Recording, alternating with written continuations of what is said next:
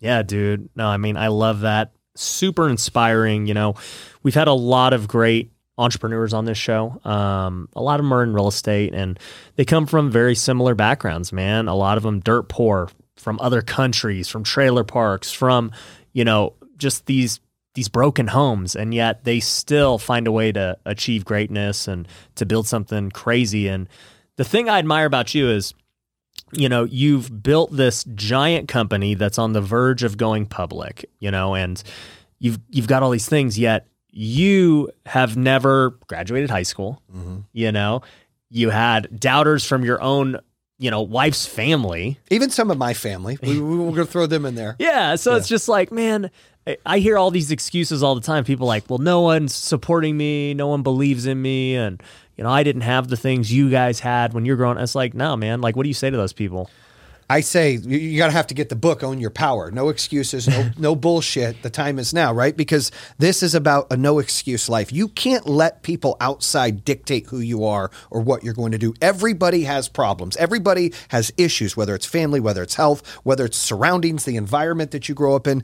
Everybody's got an excuse. But the good news is when you wake up and you put your pants on, you choose. Am I going left? Am I going right? Am I going to this dead end job I freaking hate? Or am I going to do my own thing? Am I going to go empower more people to be great? Or am I going to be selfish and point the finger at other people? You have that choice. And I would say quit making excuses. You control your destiny. Don't listen to those naysayers. Let them fuel you for success.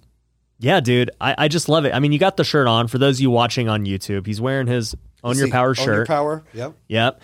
And it's funny because it's a play off of solar. Yep. Right? You're talking about it from, a mental standpoint and a mindset. Yep. But tell me about the solar aspect too of owning your power. So, when we sit down with our customers and, it's no secret. I told you this. So all the solar companies out there, here's a tidbit of information you could use. We sit down, we ask homeowners, what is your longest bill in your house? And they say, my mortgage. It's not. It's your power bill.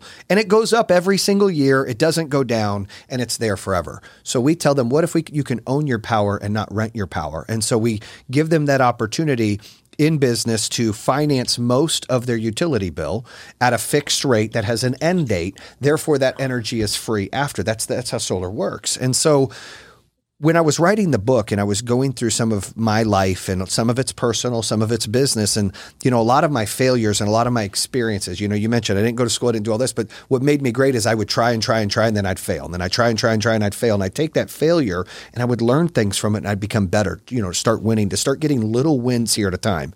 And I wouldn't set unrealistic goals, because when you look up at the stairs and you're like, oh, how do I get to the 100th floor?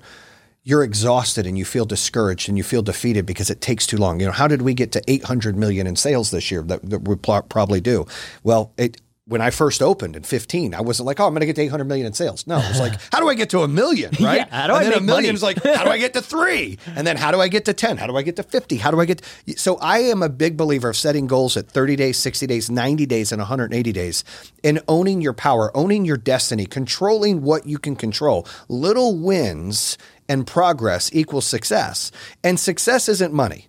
And success isn't a title. And success isn't buying nice things. Of course, I like nice shit. I've never had nice stuff, right? I like it. I've never had it. But that doesn't make me happy. In fact, the more that you get, the more depressed you can be. My therapist tells me that all the time. And I felt some of that during COVID. Like, I've never been depressed before. But when you don't have things to chase, you get depressed. Right. And so success is being fulfilled.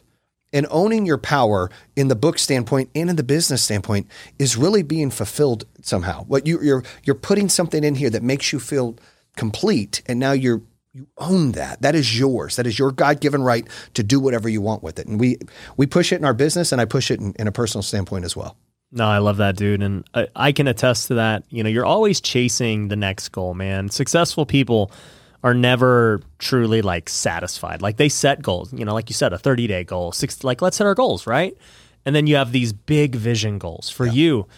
I don't know how long you've been dreaming to go public, but right, that's this goal you've been chasing for a long time.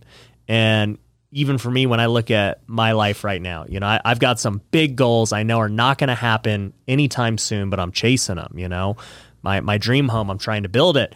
I'm probably gonna have to get, powered up solar on it. I'm here. I know a guy. I know a guy.